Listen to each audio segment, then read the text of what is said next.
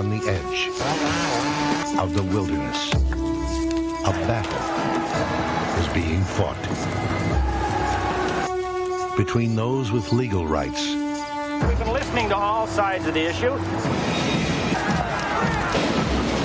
And those with native rights.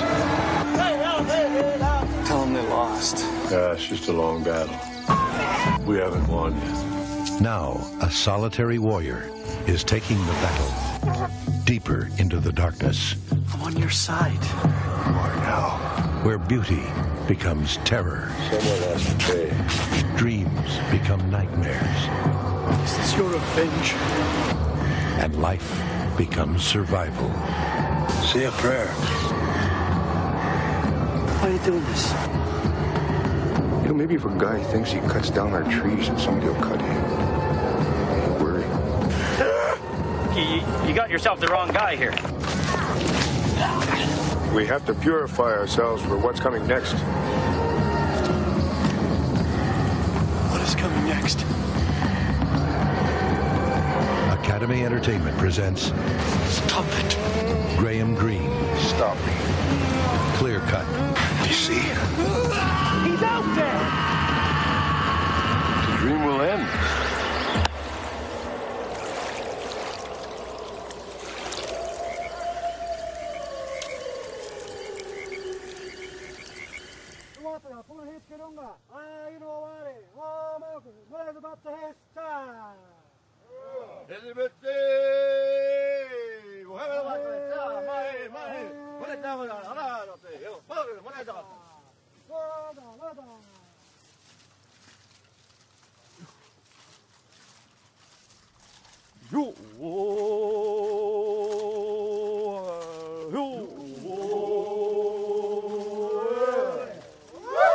Mahe, mahe, hethi, mahe, estonges, oa, legabasji. Welcome to another episode of Skoden Cinema. I am your host, Tyler Randall, and today we're going to be talking about the 1991 film Clear Cut. This film is a Canadian production starring Graham Greene and Floyd Westerman that didn't really see a whole lot of distribution down here in the lower 48. So for our friends up north of the border, our First Nation friends, our First Nation listeners, I'm hopefully that you are aware of this film, or I certainly hope so, because this is probably required viewing if you are at all into Native American cinema. This is a must-see. This film is available for free on YouTube, so push pause on this recording, go watch the movie, and then meet me back here in 90 minutes, and we're going to talk all about it. We're also going to discuss the book that it was based on called A Dream Like Mine by M.T. Kelly. We're just going to kind of compare and contrast the storylines of the book and the movie and just kind of unpack everything that there is to know about the movie Clear Cut. Before we get to that, though, I just wanted to give a special shout-out to a listener, Charles Elmore.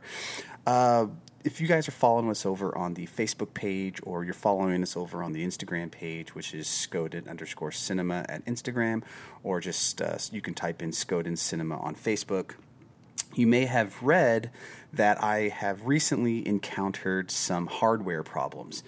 That's right, after years and years of hammering out scripts and schoolwork and Zoom calls, the old computer had finally given out, and I was kind of stuck as to what to do with the show. It basically stopped the show dead in its tracks. But a listener named Charles Elmore reached out to me, and Charles just so happens to be the cinematographer, of Jeremy Charles Tochu. And he was listening to the show, and he started, kind of becoming a regular listener, and he was hearing that I was having problems, and he graciously donated some equipment to us so that we could keep the show rolling. So he graciously donated an interface controller, he donated some microphones, and we're back, and if you can't tell, the vocals here are so crisp and so clear. I almost I'm not worthy. But wow, what a gracious and generous thing to do, and Mr. Elmore, we really appreciate that. We cannot thank you enough for what you did for us and for the show. Just maro for that. Thank you. So without further ado, let's just jump right in. We're going to start with the tagline, and the tagline for this movie is actually a spoiler. And there's nothing more irritating to me, and I don't know about you, is when you're in a movie, or you're going to, you pick up a movie and you kind of read about it on the back of the DVD box or Blu-ray box or 4K box, or the taglines or in the trailer that you might see, and they give away all the major plot points to the movie. There's nothing more irritating to me than that. Well, Clear Cut decided to go one step further and just spoil the whole thing for you with the tagline blazoned across the top of the box. So if you haven't seen the film or you're unfamiliar with it, skip ahead, because this is a major spoiler for this movie. But the tagline is, he's not a militant, he's a Manitou spirit being. And God, that's such what a travesty. Why would they do that with this movie? It makes no sense to me. Instead of just treating you like an intelligent moviegoer that's, perfectly capable of drawing your own conclusions, they just tell you what exactly is happening in the movie. God, that's terrible. Because throughout this whole film, the character of Arthur played unbelievably masterfully by Graham Greene. He's like the perfect anti-hero. You're not sure whether you're supposed to be cheering for him or getting angry with him or laughing with him or at him. It's just a roller coaster ride of emotions. And for them to just spoil the thing with a single sentence, it's just terrible. But that's the tagline. The movie stars Ron Leia as Peter McGuire, who has no tribal affiliation. And so normally I wouldn't really give so much credit to the Stahatki actors in the movie. But for this one, the two top leads, other than Graham Greene, they did a wonderful job. And so I have to give credit where credit is due, because without these two gentlemen, my goodness, this would not be the same film. But you have Ron Leia as Peter McGuire. He's no tribal affiliation. He is an actor, director. He was actually born in Montreal, Quebec, Canada. He attended Montreal's world-renowned National Theatre School of Canada, and all that classical training really shines in this movie. And actually, he still continues to work to this day.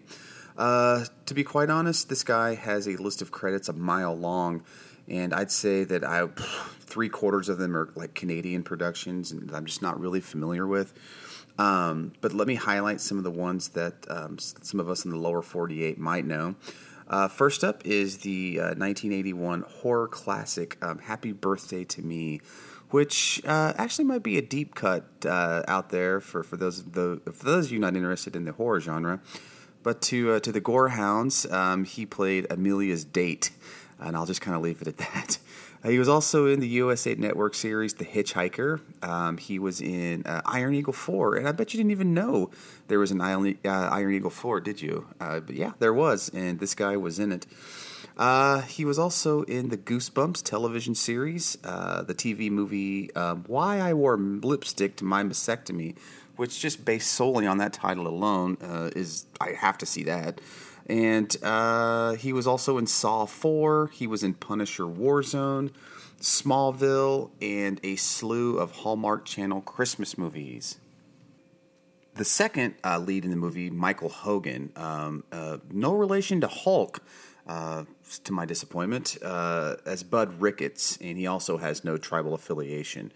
But he was born in Northern Ontario, and he trained at the National Theatre School of Canada, where he met his wife, actress Susan Hogan, and she, again, sadly, to my disappointment, again, no relation to Hulk, but they worked together as a package deal. So many of the credits that you'll see Michael Hogan in, you will also see his wife Susan Hogan in, but they worked as a package right up until their children came along. Hogan, Michael, appeared in countless plays, films, TV series, and radio dramas, and even an opera. He calls his work on this movie his favorite thing that he's ever done, and rightly so, because he is just awesome in it. His credits include the 1980s Twilight Zone reboot, the classic 90s ice skating film, The Cutting Edge. Guys, remember that one? It was a great film. Which coincidentally is also directed by Paul Michael Glasser, which I have to say, who plays Starsky in one of my favorite television shows, Starsky and Hutch. But he also had a pretty memorable role in Battlestar Galactica.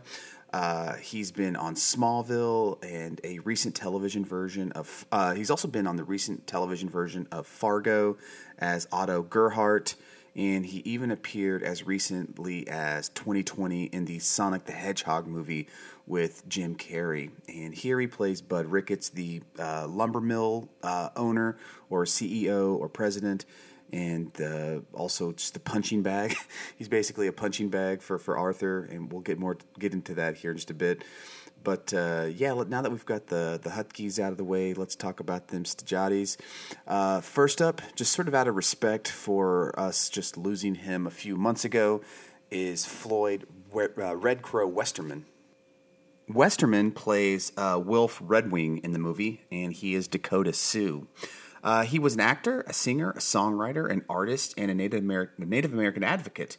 He made his big screen debut in Renegades in 1989, which I promise you is coming, and if you haven't seen Renegades, you're in for a real treat. But he is best remembered, though, for his role as the elder leader Tin Bear in Dances with Wolves in 1990. But before he was an actor, he was an accomplished singer-songwriter, and his songs like Custer Died for Your Sins and BIA Blues have helped spread the American Indian movement's message throughout the entire world. He has had featured roles on Northern Exposure, L.A. Law, and many other television series and movies. He has performed with countless legendary musicians, including Willie Nelson, Bonnie Raitt, and Don Henley.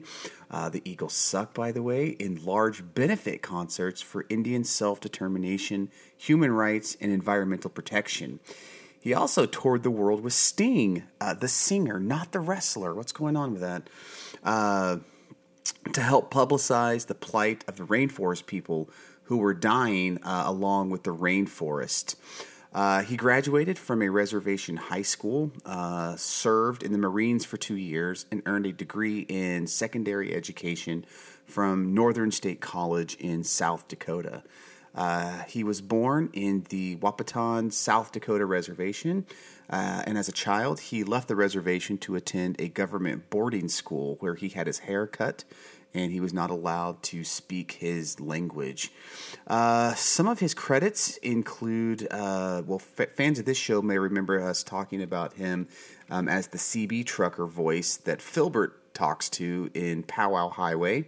Since we've already mentioned Renegades and Northern Exposure and L.A. Law, but he was also the famous Indian shaman in Oliver Stone's The Doors. And if you haven't seen that, where they're kind of wandering around in the desert, it was sort of like one of those iconic moments in film in the 90s. He was the Indian shaman, and he was in several episodes of Walker, Texas Ranger. He was also in The X-Files. He was just a wonderful man, and just may the Creator bless him on his journey. Next up, we got the man himself, the Robert De Niro of Native American cinema, Mr. Graham Greene. And I can't believe that it took us 12 episodes to talk about him. Oh, well, actually, I take that back because he was also in Powwow Highway, so I'll edit that out. Greene, who is a First Nations Oneida, plays the mysterious Arthur, and he is obviously, if you haven't heard the name Graham Greene, I don't know what to say, because he's a legend. He is a legend. But he's probably the most respected First Nations actor of our generation, if not of all time. And as as an Oneida of the Iroquois Confederacy, he was raised in Hamilton, Ontario, and he worked his way through a series of manual jobs, including an audio technician for rock bands. before becoming involved with theater in the late 1970s in England and Canada. His official movie debut, though, was in 1989 in the Billy Mills biopic Running Brave, which, if you remember correctly, I fondly talked about what an inspiration that movie was to me as a kid growing up in the very first episode of this program called All My Relations. But he continued with small parts in independent and Canadian American films such as Spirit Bay, Powwow Highway, Where the Spirit Lives, and Lost in the Barrens. He rose to international prominence, though, with his Academy Award-nominated performance as Kicking Bird in Dances with Wolves, one of the most popular and acclaimed films of 1990.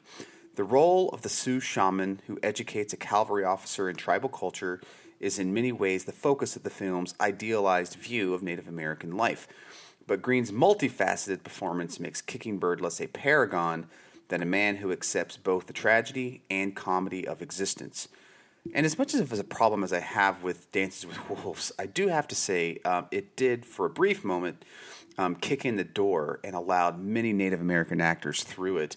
And without it, who knows where those actors and actresses would have been? Because Green, as Kicking Bird, was at that time the pinnacle.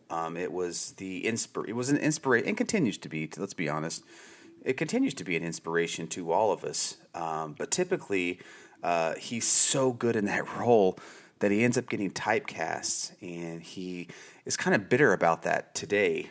He says in an interview, I felt like I was a gimmick in every script that was sent to me.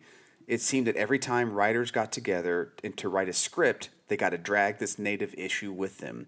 Well, I'm fed up with being mystical and stoic. I just want to shake the stigma. I just want to play a regular guy. And you have to sympathize with him a little bit, right? I mean, like, as an actor, your job is to act and bring these roles to life. And it seems to me that, all the roles that they wanted to bring him to life were just kind of limited to the leather feather type roles. And or the stereotypical, like he said, stoic or mystical Native American. And I'm sure that's frustrating, when that's all you're given or all you're expected to do, because you have this skill, you have this artistry, and you're not allowed to, or at least you're not felt like you're allowed to express yourself outside of those roles because they don't buy you into those roles.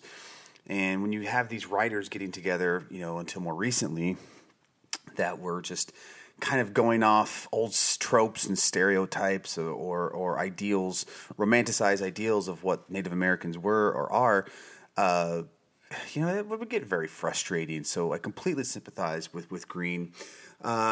Today, he rarely goes out of his way to embrace the iconic Indian parts. He prefers character roles that exist apart from his ethnicity or gender, such as the New York cop in Die Hard with a Vengeance in 1995, the beleaguered family man in Bad Money, the philosophical groundskeeper in Lost and Delirious. An actor of uncommon intensity, Graham Greene gives an astonishing performance in this movie, Clear Cut, that may forever change how you look at him. In fact, he's gone on record several times claiming that this role, out of all of his career, this is the most favorite thing that he's done of all time. And even more recently, he talked about what a hard time and difficult time he had on set, which is something new because there's... at the time this movie was in production or being promoted, all he could say was what a wonderful experience it was. But in later interviews, he talks about all of the roadblocks that he went up against. So I'm not sure what's going on there. I'm sure there's a story. Excuse me. But he has appeared in more than 100 films and TV shows since 1979. Some of the major ones include Last of His Tribe, Thunderheart, Lonesome Dove, the series, and Maverick, The Education of Little Tree, Exhibit A, Secrets of Forensic Science. He was the host of that. He was in The Green Mile, Gray Owl, Wolf Lake, Skins, Transamerica, Luna, Spirit of the Whale, and who could forget the Twilight Saga, New Moon. Continuing our episode celebration of Canadian First Nations actors, we have Tom Jackson. He plays Tom Starblanket. He's Cree. He's one of Canada's most popular actors and country folk singers. Jackson is also well known as an entrepreneur. He was born to Rose, a Cree mother, and Marshall, an English father, on the One Arrow Reserve in Saskatchewan, Canada. Along with his families, they moved all over Canada, from Saskatchewan to Alberta to Winnipeg, where Jackson ended up dropping out of high school and just taking to a life on the streets for about 7 years.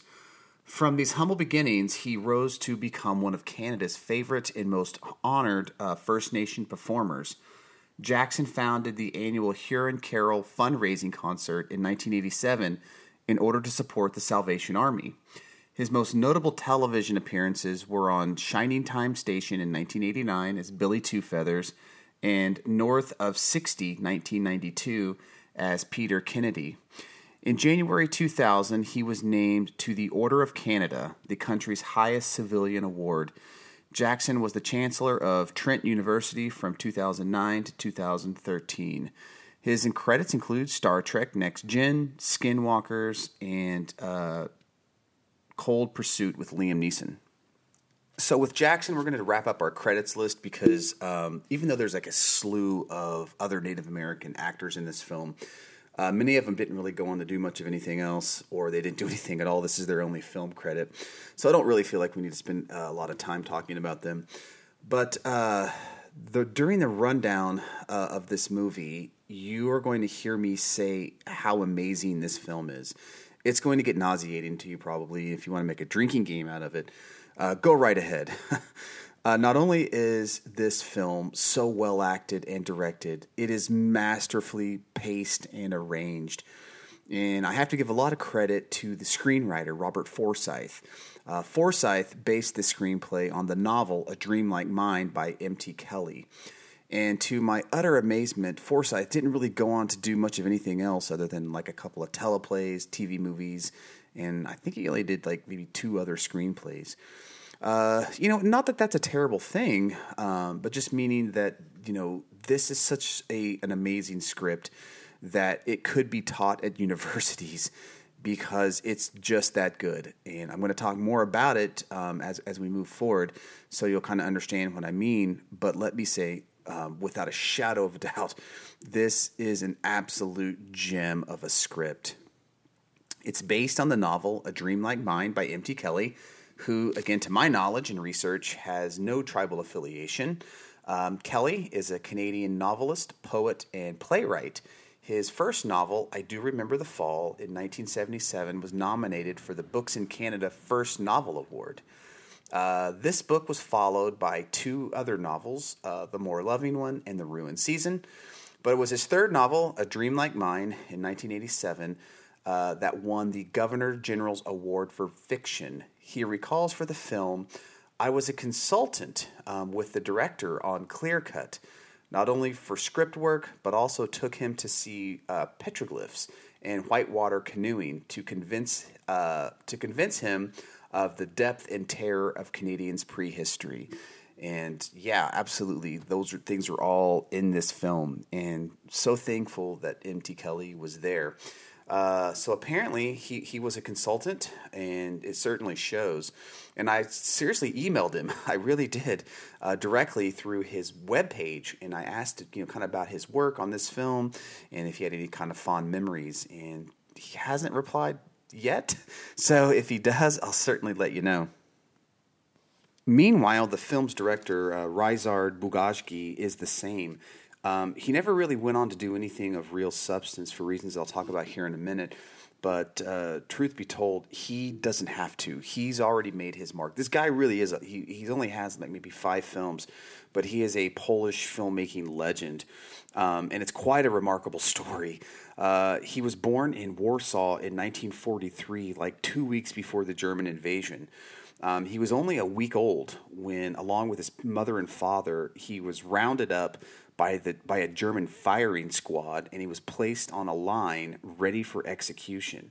Incredibly, just seconds before the triggers were squeezed, a huge bomb fell, and the wall where they were all lined up crumbled, and it ended up landing on and killing the entire firing squad. that's how they survived. You know, that accident or that bomb allowed them to escape. And according to Bugashki, it wasn't until about his third year in college where he accidentally went to a movie theater to watch a 8.5 by Fellini. And he said about after 15 minutes, he knew that he wanted to become a film director. So to the horror of his mother, he immediately quit philosophy and applied for film school. And he was rejected at first, but finally admitted in 1969, and that's how it all started for him. He graduated from the Leon Schiller National Higher School of Film, Television, and Theater in Lodz, Central Poland in 1973. In 1976, he joined the X-Film unit managed by Andrzej Wajda, an Academy Award-winning Polish film director, where he made the films A Woman and Classes. And I guess Why I Wore Lipstick to My Mastectomy was just too taboo for Polish filmgoers. Success with the X-Film unit, though, wouldn't last long, however. He was sort of force-hired by the Polish communist regime to shoot a propaganda film in the early 1980s during the rise of Solidarity in Poland. It was a short-lived movement of anti-bureaucracy and civil resistance. Instead, he took the finances that they had given him to make the propaganda film and ended up shooting right under their noses an anti-communist film called Interrogation. It is a story concerning the unjust imprisonment of a pro-Soviet regime of the early 1950s. The protagonist is a politically apathetic, fun-loving young cabaret singer named Tonia, who was arrested without explanation and sent to a political prison for interrogation. The prison officials used torture and humiliation to force her to confess to crimes that she did not commit and implicate people that she does not know. In making this film, I wanted to look at the victims of communism, the ordinary people, the people who are innocent and maybe not even interested in politics, Bugashki recalls. My heroine goes from a completely passive, politically unaware person to someone who starts to defend her own self and define her own moral code for the very first time.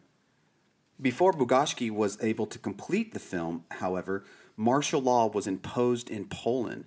Beginning in early 1982, this stringent period was intended to crush political opposition by severely restricting civilian life. For example, people weren't even allowed to be outside of their homes past dinner time. So the fact that this film was not only completed but edited made this all the more impressive. When Interrogation was finally completed and reviewed at the censorship board hearing, it was denounced as anti-communist. It was banned and locked in a vault. Bugashki was forbidden from making any more films in Poland, and eventually a bounty was placed on his head, forcing him to immigrate to Canada with his wife in 1985, where he immediately began directing episodes of a popular Canadian television series. Bugashki recalls, I knew the ban was going to happen even while I was shooting the movie. So I serendipitously made copies of the film, a 35mm print, and I hid it, Bugashki says. Later, I just made more copies and dubbed it onto VHS, and it was distributed by these underground Samizdat publisher, and it became enormously successful. The quality of these VHS tapes, though, were crude, and people were often watching copies of copies of copies. Despite the terrible picture and sound, it was a profound act of resistance just to see the film. It was usually screened in churches or in people's private homes. And according to Bugashki, the film uncovered the layers of lies and showed communism, and showed people how communism really worked. I mean, can you imagine making a film so thought-provoking, so eye-opening that a bounty is placed on your head, and then you have to flee the country that you lived in and loved in order to protect your life, and you wind up like 2,000 miles away just directing episodes of The Big Bang Theory? It's just an incredible story, but it is one that only the director of Clear Cut can tell, because you need that guy to tell this story, to be an impartial, witness and impartial viewer to how Native Americans were treated. It's just, I mean, he's the perfect director for this movie. Like Interrogation, Clear Cut has several scenes that seem to sort of share this kind of odd fascination with physical and psychological torture and how people kind of respond to it. Bugashki says, you know, if I actually look back at my life, I can clearly see what influenced me more than anything. It was my constant struggle with communism. The system was omnipresent, and it stuck like glue to our everyday lives. It was with us at school, at work, at the theater and cinemas. So I was in a constant struggle with that invisible mechanism that controlled our lives. Perhaps because my nature is the nature of a man who wants to be free at any cost. Physical torture is less interesting to me than psychological torture. It manipulates people by instrumentalizing their fears and weaknesses. Skillful interrogators can easily detect such vulnerable points in every human being. I have been through such an interrogation, and paradoxically, the whole process made me understand myself better. This, Clear Cut, was Bugashki's first North American film, and it premiered at the Toronto International Film Festival on September 10th, 1991. And then it went on to have an extremely limited DVD and VHS release. It is believed that only 2 prints of this film exist today. And while the film never saw mainstream success here in North America, it has developed a cult following in Germany.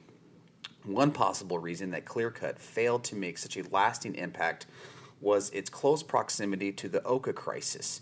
The Oka Crisis was a widely covered land dispute between First Nations and the town of Oka, Quebec, that resulted in many violent clashes between Indigenous protesters and the Quebec police. Another possible reason that this film was never picked up is because it was released shortly after the Mohawk and Lubicons had particularly violent altercations with the Canadian government. There is an unmistakable sense of reality between the two groups in this film. It was just a little too real, too close for comfort, so to speak. By the end of October 1990, a logging company commenced logging operations in unceded Lubicon lands. And even though the Lubicon people made it very clear that they would be fighting to protect their lands, after much legal wrangling and still far from settled, Buchanan's sister company, Brewster Construction, was caught illegally bulldozing logging roads on Lubicon land. And on November 8th, 1990, Lubicon chief released a statement. After years of unsuccessfully trying to protect Lubicon land rights through the Canadian courts and around the negotiation table, during which time unauthorized resource exploitation activity in our unceded traditional territory has continued at an ever-accelerating rate, doing great and growing damage to our traditional society and way of life. The Lubicon people have regretfully concluded that we have no choice but to once again enforce our legitimate jurisdiction over our unceded Lubicon traditional territory and to defend ourselves and our lands as best we can. So between the Oka crisis in Quebec and the Lubicon crisis, authorities feared that this film could possibly spur more vicious and violent protests.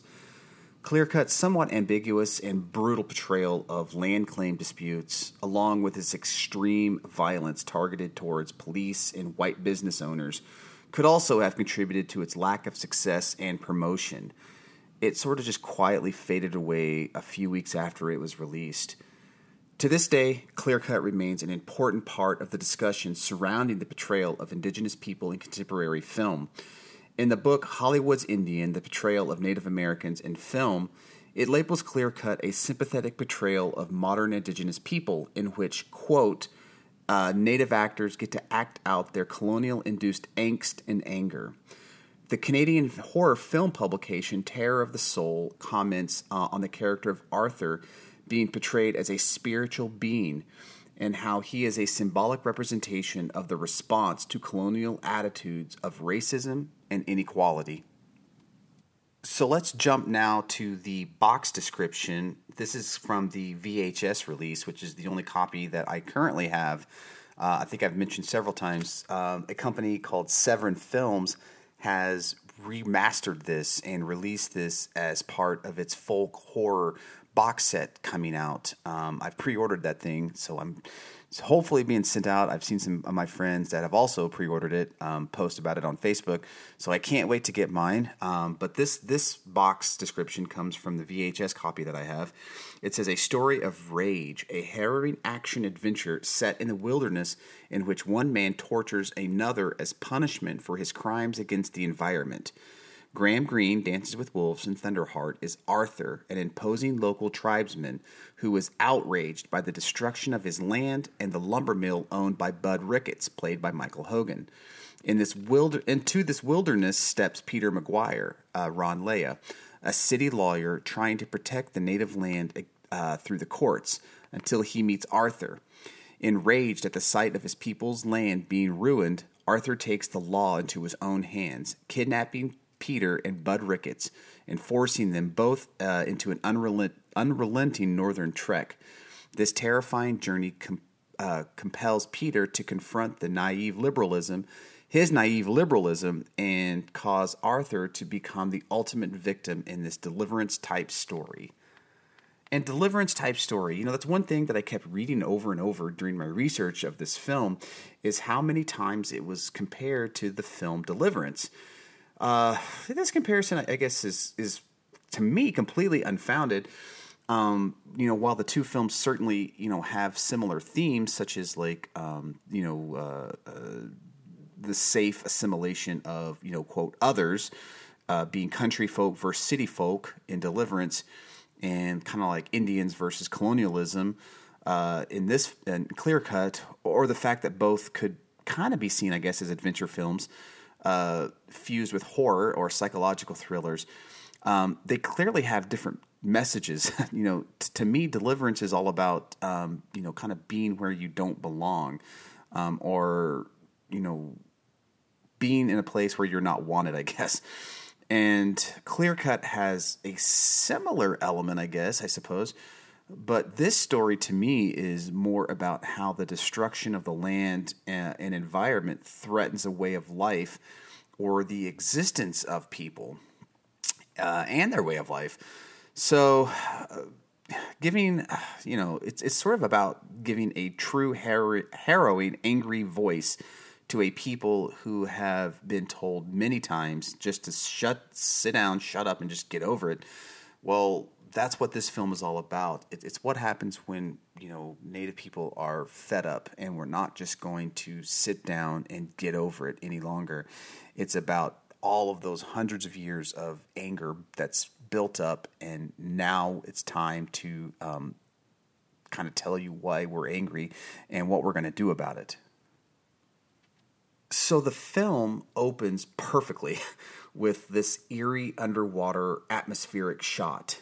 And within 10 seconds, you already kind of know that it's setting up something horrific, because beneath the water, you kind of catch glimpses of deer skulls and antlers, uprooted trees, animal bones, and just other kind of various images floating by within the murky water. And the soundtrack here is really tense. It's sort of building up this very explosive moment, because it's a mix of strange howling wind. There's dog barks. There's faint wolf cries. And it's just one of those moments that's, albeit brief, but really sticks in your head. And it certainly sets up the theme of this dual world, the sense of this latent mysticism and brutality and mystery that's, lurks just beneath the surface of the water versus the beautiful facade that lies just above it.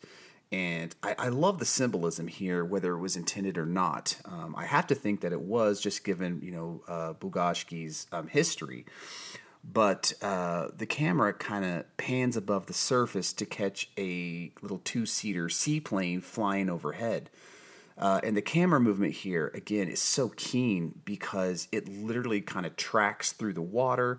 It moves upwards, it breaks the surface, and then tilts up towards the sky. Oh my God, just go watch that. I mean, even if just for that opening scene, go watch that part.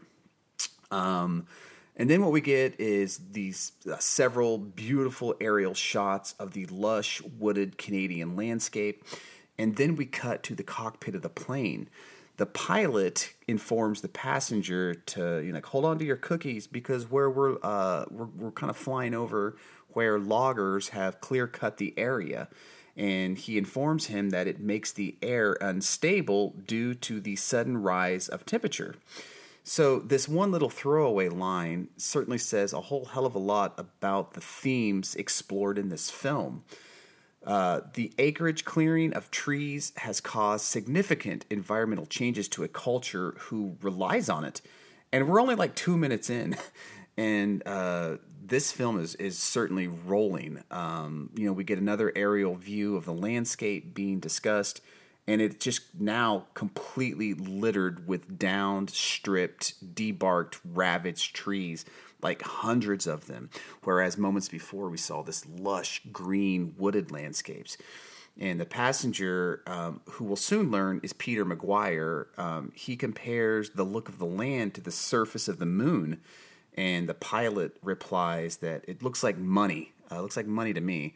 And so again, we're already setting up this clash of viewpoints.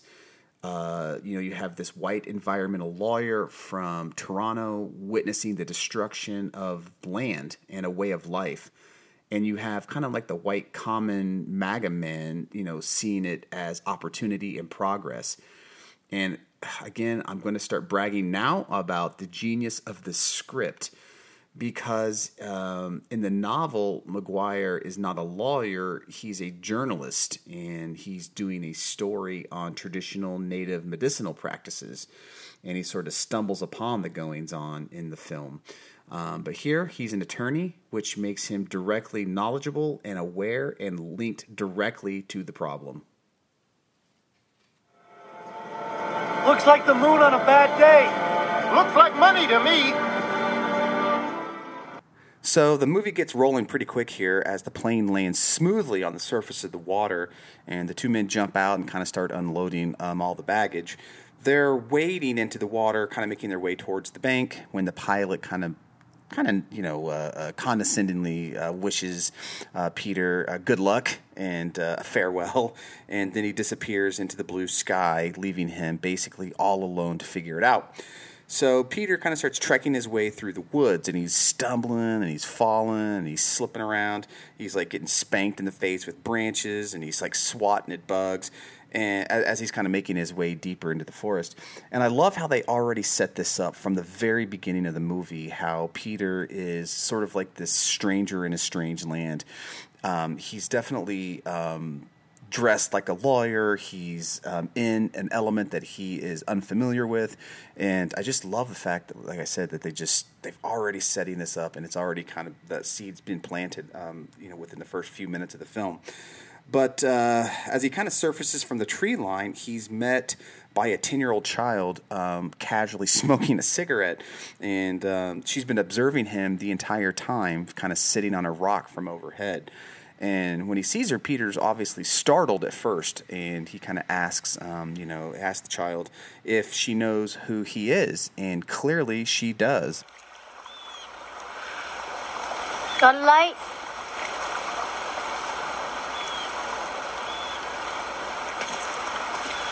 Who are you? Polly.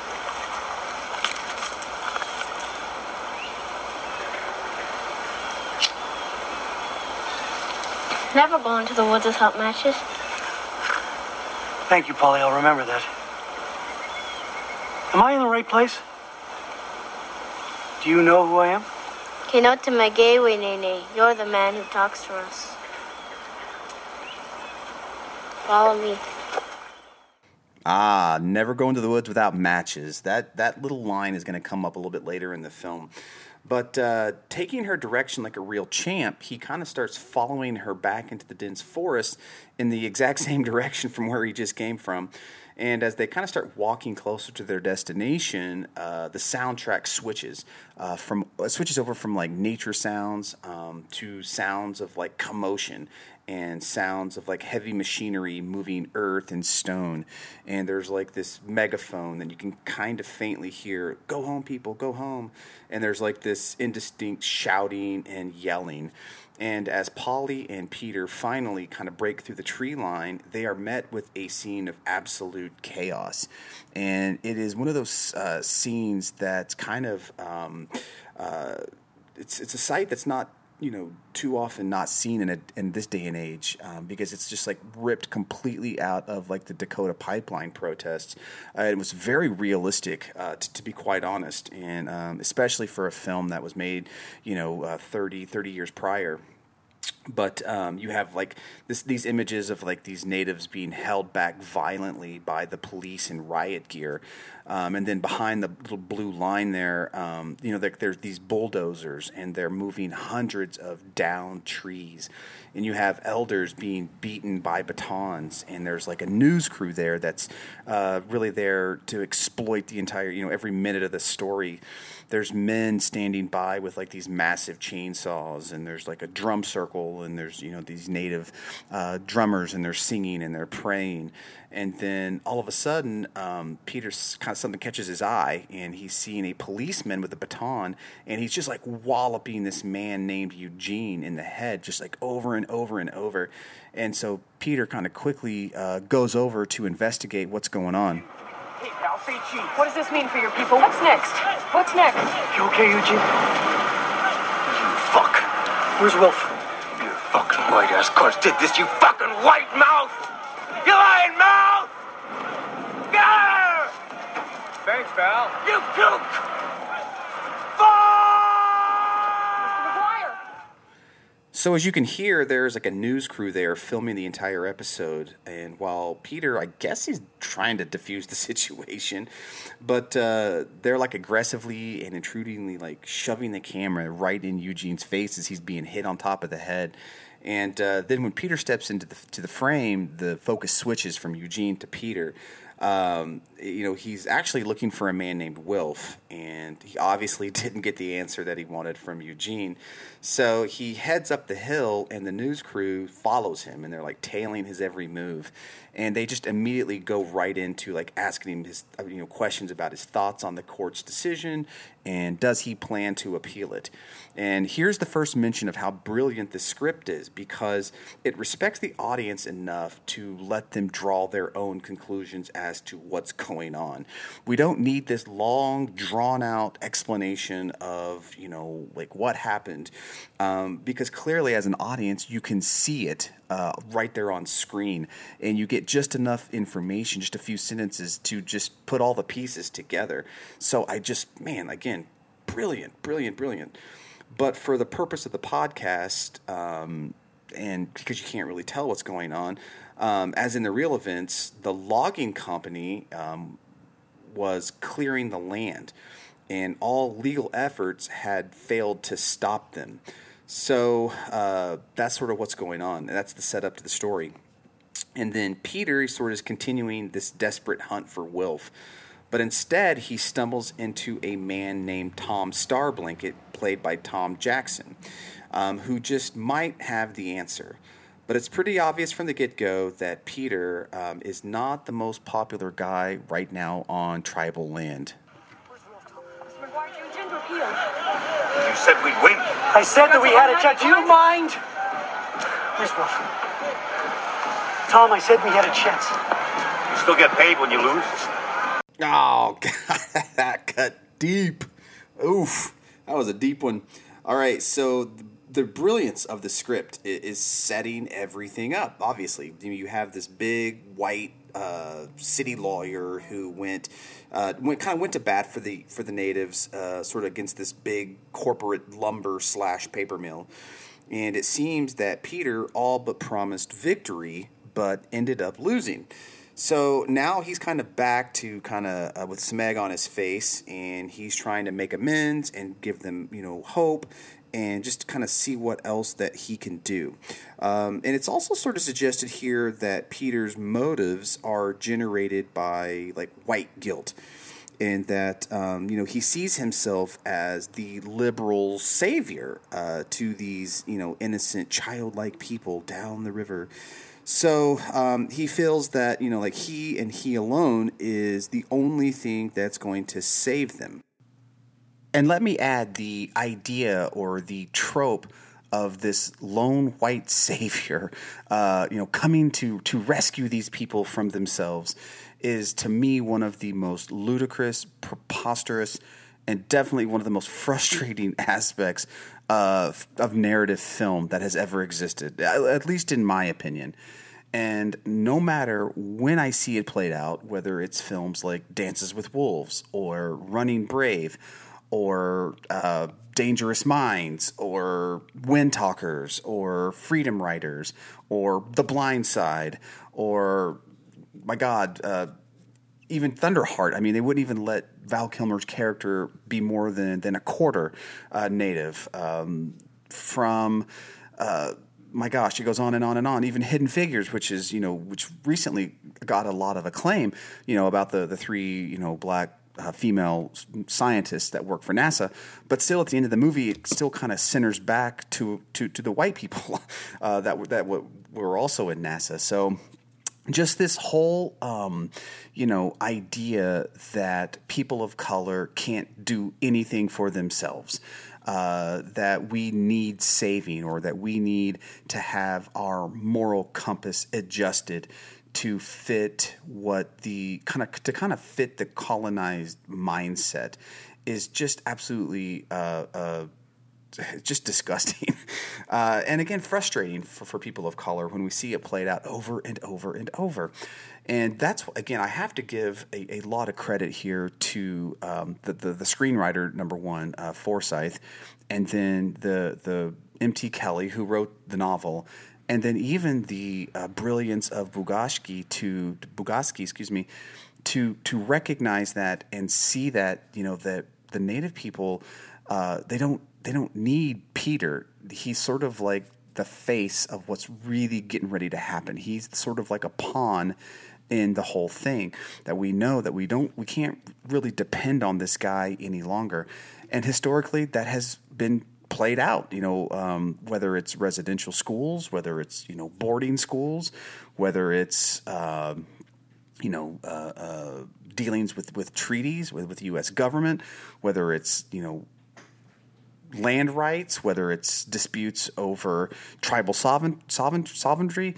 It's just like, we don't need the fat cat lawyers representing us any longer, because at the end of the day, it's not really about what our needs. It's what their needs are, or how, how is it going to benefit them? So the brilliance, like I said, of this film is that it's unlike any other thing that you've ever seen before, because even though you think that's what's going to happen, it flips it. And it doesn't happen yet, but it's coming.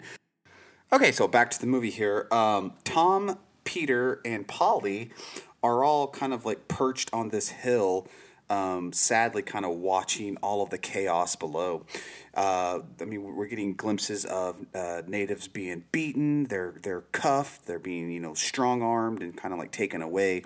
There's like chainsaws cutting down trees. There's fights. There's men with hard hats just kind of standing around, like, again, kind of watching everything that's going on.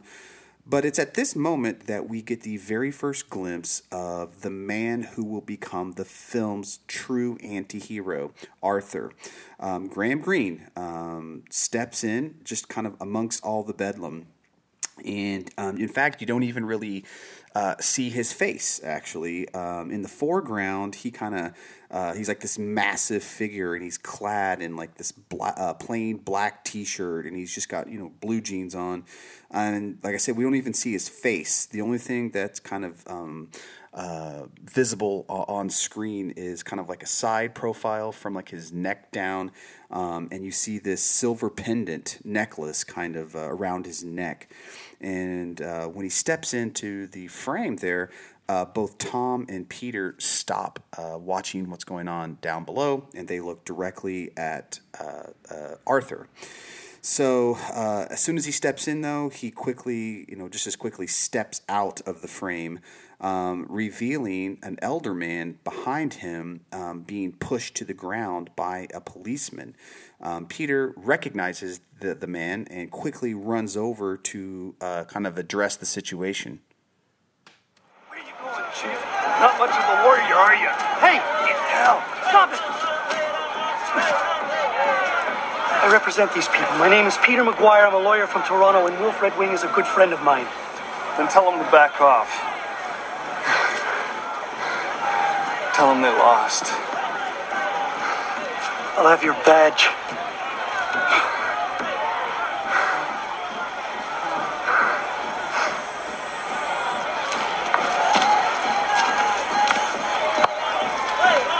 Hello, white man. Hello, Indian. How are you? I'm okay. I'm sorry, Wilf. I didn't expect this. I have to go back. I have to appeal immediately. We'll beat him. Just make sure you gather your people together so there's no confrontation. No violence. Don't worry, we'll be all right. So the man that Peter runs over to help is Wilf Redwing, played brilliantly by Floyd Red Crow Westerman. And again, the dialogue here tells the audience everything that it needs to. And keep in mind, they also continue to kind of plant those subliminal little foreshadowing seeds, story seeds here. Because Peter, as you heard him towards the very end of that clip, he doesn't want any kind of physical confrontation. He kind of wants to solve problems the old white man way, I guess. And even greets Wilf like that. Wilf kind of greets him like, "Hello, Indian," or "Hello, white man." He's like, "Hello, Indian." Kind of given the idea that these two have some type of rapport, or they knew each other, were comfortable enough with each other that they could do that.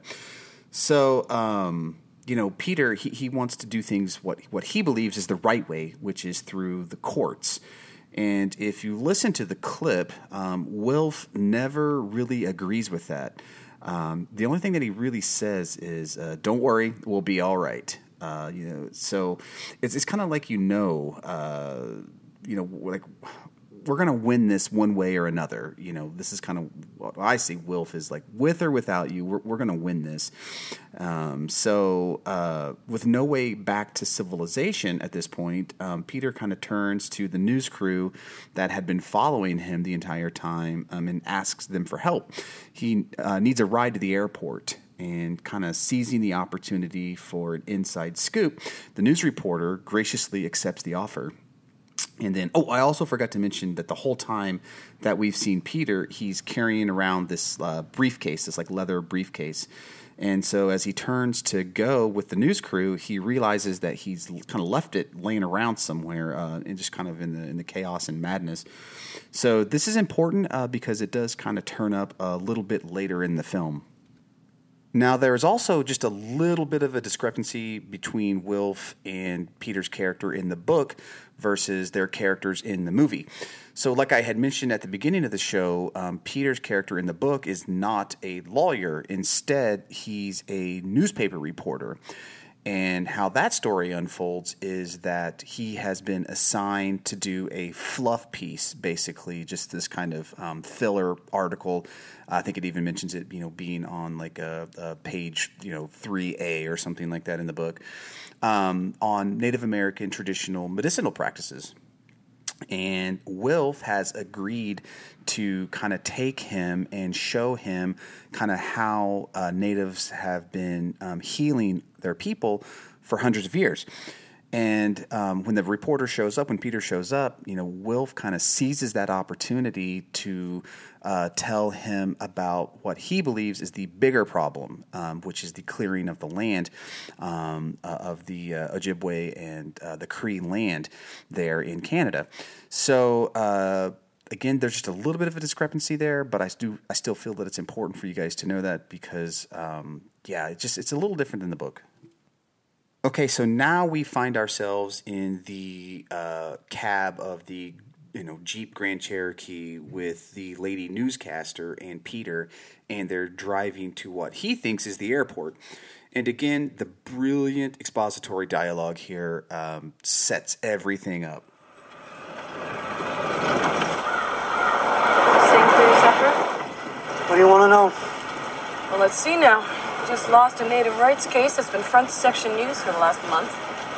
How do you feel? A little sick to your stomach? The complaint was based on the impact of the road, not native rights. The judge didn't care that the road will only be used to cut Indian trees. Any further comments, Mr. McGuire? Nice road. Mr. McGuire? We intend to appeal. You'll drive me to the airport, thank you very much. We'll be in Toronto tonight, and by 8 o'clock tomorrow morning, we'll be in conference on the application. Hip hip hooray! What? I said you're not going to win, so why bother to appeal? Is that what you said? Well, I don't know that we're not going to win. Do you see what I mean? There are so few scripts today that can pull this level of genius off correctly. The one that kind of comes off right off the top of my head is the scene in Terminator. That's like a perfect example. It's the car chase scene, where Kyle Reese is kind of laying out the entire plot of the movie for us. This is like Terminator level screenwriting 101. You don't need this long, drawn-out monologue at one point to, for the audience to get what's happening in the movie. You basically have the entire debacle is kind of based on this paper mill clearing hundreds of acres of land for a new road, which basically serves us twofold. One, the road will kind of enable better access to the mill, and then two, in order to build the road, they clear-cut the land, and then they use the trees to mash into pulp, which will eventually be turned to paper. So instead of bombarding the audience with all of this information at once, it's doled out perfectly in these little moments that allow you to breathe, and then these little progressive pacing points of action. Basically you get a little info here, and then you get a scene of action there. And then it lets the audience process what it has seen. And then you get a little bit more character introduction, a little bit more character development here, and then that character provides you with a little bit more information. So basically, every time a character appears on screen, you get just one more little piece to the story. Do you see? Do you see how that works? I mean, Ghost won the 1991 screenwriting Oscar. Forget Ghost. Clear Cut should have clearly won that.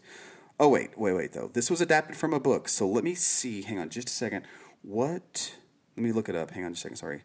What won adapted screenplay in 1991? Hang on just a second. Wait a minute.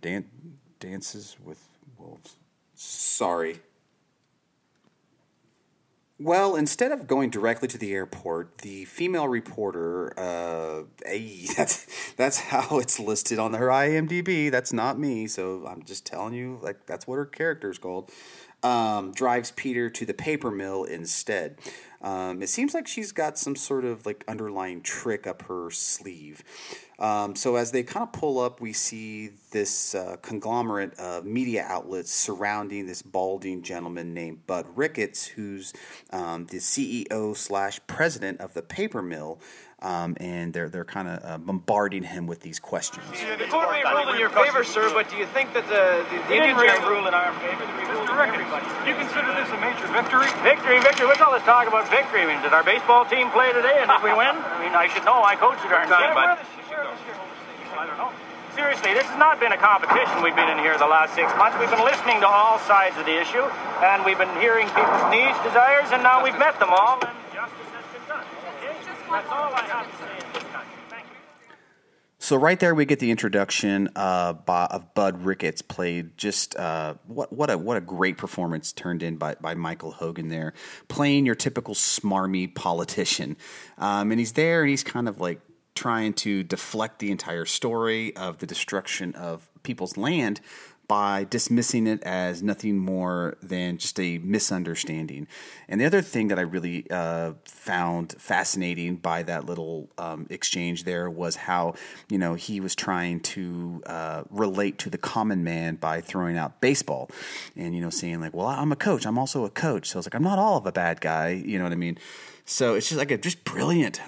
Everything in this film, as far as the writing is concerned, is just absolute, just gold. So anyway, we've seen this kind of scenario all too often. You have these white men in 3-piece suits, telling everybody just go back to bed, that they're handling it and that they're on top of it. But what they don't tell you is that behind the scenes, their way of handling it directly benefits their needs and their wants. So it's kind of funny how that happens. But listening from the car is Peter, and he gets out and he kind of makes his way over towards Bud. And as he's walking, we see the man in black appear. He's wearing the same, silver pendant, and he's sort of got, he's got the leather vest and he's got the jeans on. And then the soundtrack when Arthur, it turns out to be Arthur, spoilers. So when he steps in, the soundtrack turns very ominous and cold. And it's just, it kind of gives me goosebumps now just talking about it because it's just that awesome. And then Peter Arthur just appears. He doesn't say a word. He just kind of appears out of nowhere. Just kind of walks up and then just kind of walks back out like he did at the side of the protest. So as Peter walks up, though, we get this montage of like trees being stripped and cut down and debarked and washed and tumbled and just cut and moved. And Peter just shakes his head with disgust as Ricketts and his personal kind of Mr. Smithers arrogantly kind of climb their way into the car. They start to drive off, but Peter kind of steps out in front of them and blocks the way. What are you doing here? Peter, what are you doing? You're not thinking of talking to my client, are you? Peter, that's not something that's going through your mind, is it? Peter? I think Mr. McGuire's a little confused. Our victory, his loss, haven't actually Peter. met, have we? Mr. McGuire and I are Somewhere going to discuss across some a things. crowded court? Aren't we, Mr. McGuire? We're going to meet Bud in Toronto. Ricketts, Peter, filthy industrialist. this is not the time nor the Where's your place. halo, Mr. McGuire? Keep it in my briefcase, which is on your road where your machinery is destroying the forest. Stop the construction until I've had a chance to file for an appeal. There's no reason for people to get arrested or hurt. Listen, if I'm not given leave to appeal, slash away. What do you think I'm going to say to this? We're talking 3 weeks. What do you think I'm going to say? You're going to say no. And then I'm going to appeal to your sense of decency. Sure you are. Fair play? Yes, of course, fair play. Why terrorize people? Careful, McGuire. You'll get more accomplished I've with waited native 6 months to cooperation. get that road cut. 6 months to get to the trees I need to keep this mill at full capacity and keep the town in full employment. Now, what do you think I'm going to say to your cooperating Indians? Well, you know what I'm going to say. So why, in fact, are you here? In fact, perhaps if I was representing a band of cooperating Indians, I'd want to keep up appearances, too. I never begrudge a man that's living, McGuire, so file your appeal and collect your fee, but don't ask me to play your fool, huh? What a smarmy scumbag. He acts a little different when he's not in front of the press, doesn't he? So he knows, obviously, that he's in the wrong, but he doesn't care one bit. He even referred to himself as a filthy industrialist. So he's completely self-aware of his own douchebaggery.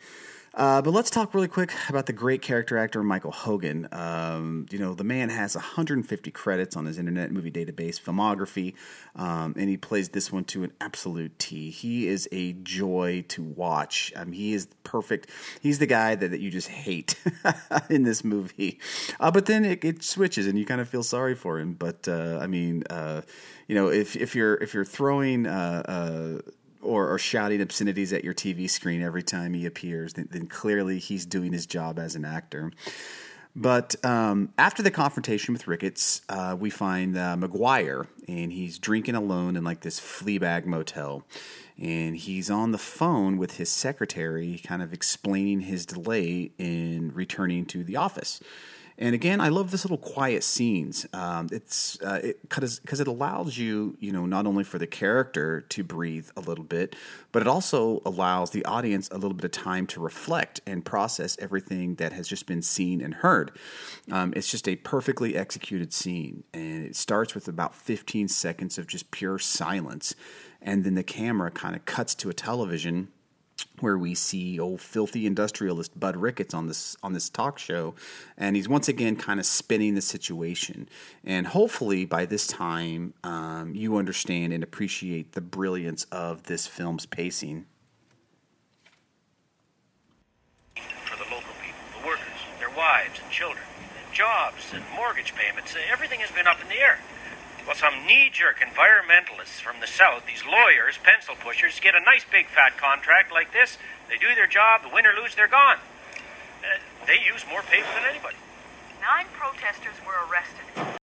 So all of this ADR dialogue kind of leads us back to the cab of Tom Starblanket's truck, and he's driving Peter up to Wilf's house. And as I was watching this scene, I can't get over the fact of how much Tom Jackson looks exactly like Branscombe Richmond. And if you forgot who he is, he was in Black Cloud, and he's been in Commando, he's been with Chuck Norris, he's been on Star Trek, he's been on like all these different things. It's uncanny. They both have these chiseled good looks, and they both have these just majestic coiled mullets. I just was like, man, that just looks exactly like Branscombe Richmond. But anyway, I digress. After attempting some small talk, Peter just, flat out asked Tom why he wasn't arrested back at the demo site, along with all the other protesters. And Tom just kind of casually replies, it's because he's 6'5" and 300 pounds, and no Mountie would ever try to put him in the back of a police cruiser. And I promise you, relatives, he ain't lying. Big, big dude. So the duo pull up to Wilf's cabin and get out of the truck. And they go inside where Peter has to have like this pseudo come to Jesus moment with Wilf about the case. I think we may be beaten on this one, Wilf. Yeah, it's just a long battle. We haven't won yet.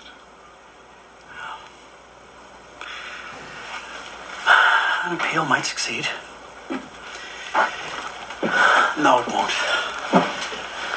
One more time, Wilf. You'll lose again. It might be one long battle. Your forests, your rivers, your lakes. One long fight, but I'm sorry, Wilf, you'll lose again.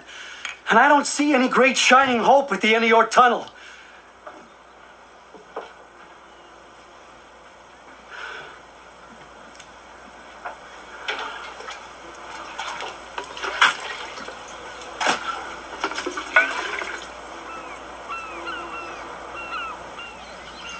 The world is turning to shit.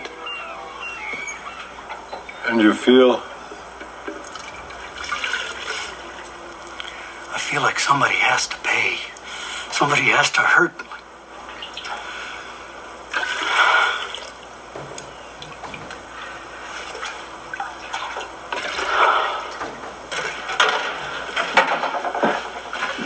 People like me have done you no good. I failed you. Who do you feel bad for?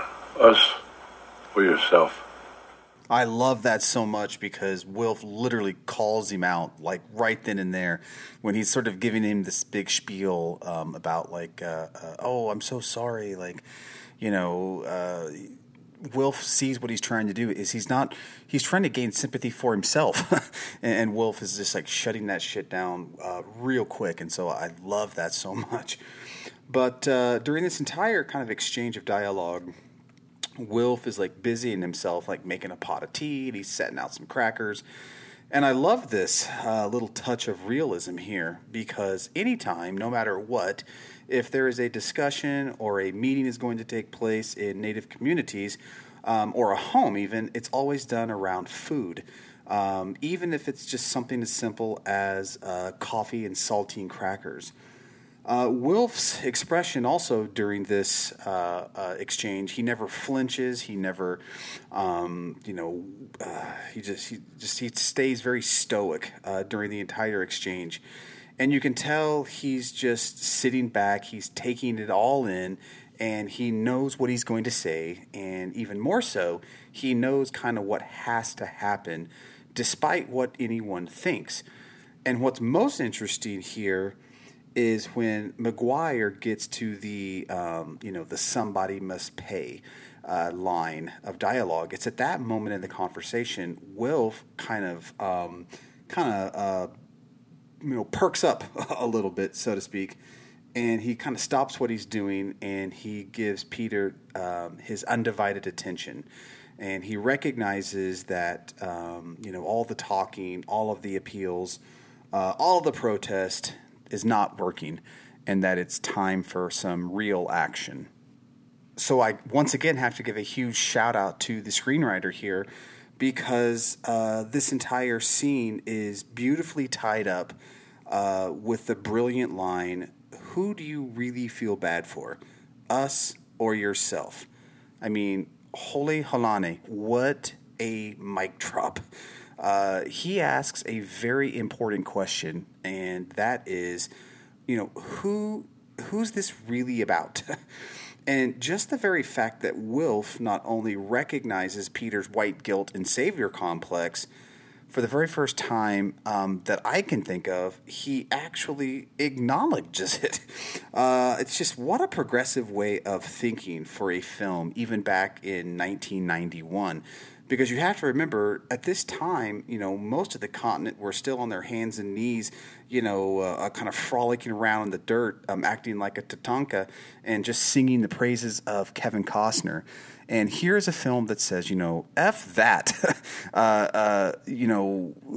Who are you really fighting for? Are you fighting for us because it's the right thing to do? Or is this more of a pride thing and you're doing it because, you feel a sense of defeat? So, holy cow, it's really kind of calling out some very bold ideas, way back in 1991. So, kudos. So the question kind of leaves McGuire a little gobsmacked. And with no immediate answer, there's only one thing left to do, and that's have a good old sweat ceremony.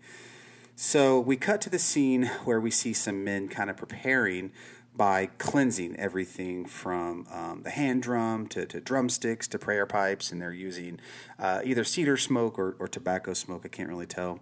And during this, Wilf at this time is kind of briefing McGuire on the importance of the sweat ceremony. And he tells him basically, that this is going to give him insight into what he truly wants. And he also tells him that, no matter what, that he mustn't be afraid of what is revealed to him. And while I think, most of the, native viewers could probably do without this little bit of dialogue, I assume it's here for the non-native viewers, just for context. But either way, it's an important line of dialogue because it's going to give some real credence to the vision that McGuire has during the ceremony. And I'm not going to go into specifics of the ceremony itself that's depicted on screen because, full disclosure, it's a pretty accurate representation. And in fact, I would be I'd say it's fair to say that they had a native consultant on the set who knew the ceremony or was familiar with it, pretty well. I know for a fact that M.T. Kelly was on set as a consultant, but with all of the actors, obviously there had to be somebody there with a lot more familiarity than the director. So yeah. With the rock starting to glow red, the prayers starting, the drum beat rhythmically beating, McGuire really starts to feel it. His breathing becomes very labored as near anxiety sets in. And you really get a sense of his uncomforting demeanor. He's like shifting, he's rocking, he's even kind of panicking a little bit. And Wilf kind of calms him down by telling him to pray. And then the screen fades to black, and it dissolves into a close-up of like water evaporating off the rocks. And it's so keen to see that because it looks like these tiny little veins or these tiny frail fingers sort of like crawling over the rocks where it's kind of cooling, and then it just vanishes. And what makes this even more outstanding is, that's a practical effect. I mean, this was done by Mother Earth, baby. I mean, there is no computer-generated, CGI bullshit here. So next, we see McGuire kind of sitting in the lodge, and he's sweating bullets while Wilf continues singing. And he's kind of looking real intensely at Wilf, and his vision's kind of starting to get blurry. And then suddenly, Wilf is transformed into the man with the silver necklace, which finally is revealed to be Graham Greene, a.k.a. Arthur. And he's trying to shake off the vision of the man. The water on the rocks kind of cuts back to the water on the rocks again. But this time, it turns like this. It turns to blood, and it's sort of foreshadowing the violence and the bloodshed that's laying ahead.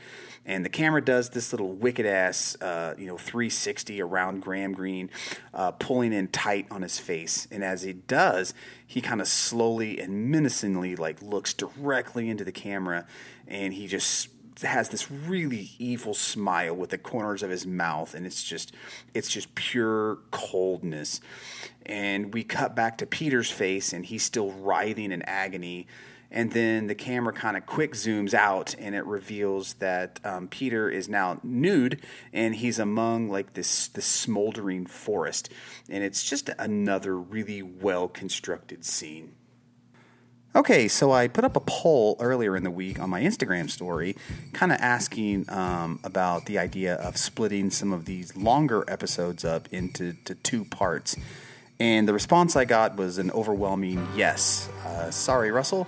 That you guys liked the idea of splitting the episodes up into much easier to digest bits. So this is a great place to stop, and it's going to give you guys who have not seen this film an opportunity to check it out. It is available on YouTube, and as far as I know right now, other than the Severin box set, this is the only way that you can view this film. It is definitely worth your time, and then then meet me back here in about 2 weeks. While you're waiting, don't forget to follow us over on Instagram. That is Skoden Cinema. You can follow us on Facebook, again, at Skoden Cinema, and there's two groups. There's a public group, and there is a private group. Don't forget to share and like this podcast. If you like what you hear, and don't forget to leave a review, a 5-star review if you can. That'd be awesome. It kind of helps people find the podcast. So I appreciate you guys listening, and I'm looking forward to bringing you part 2 in about 2 weeks. Maro!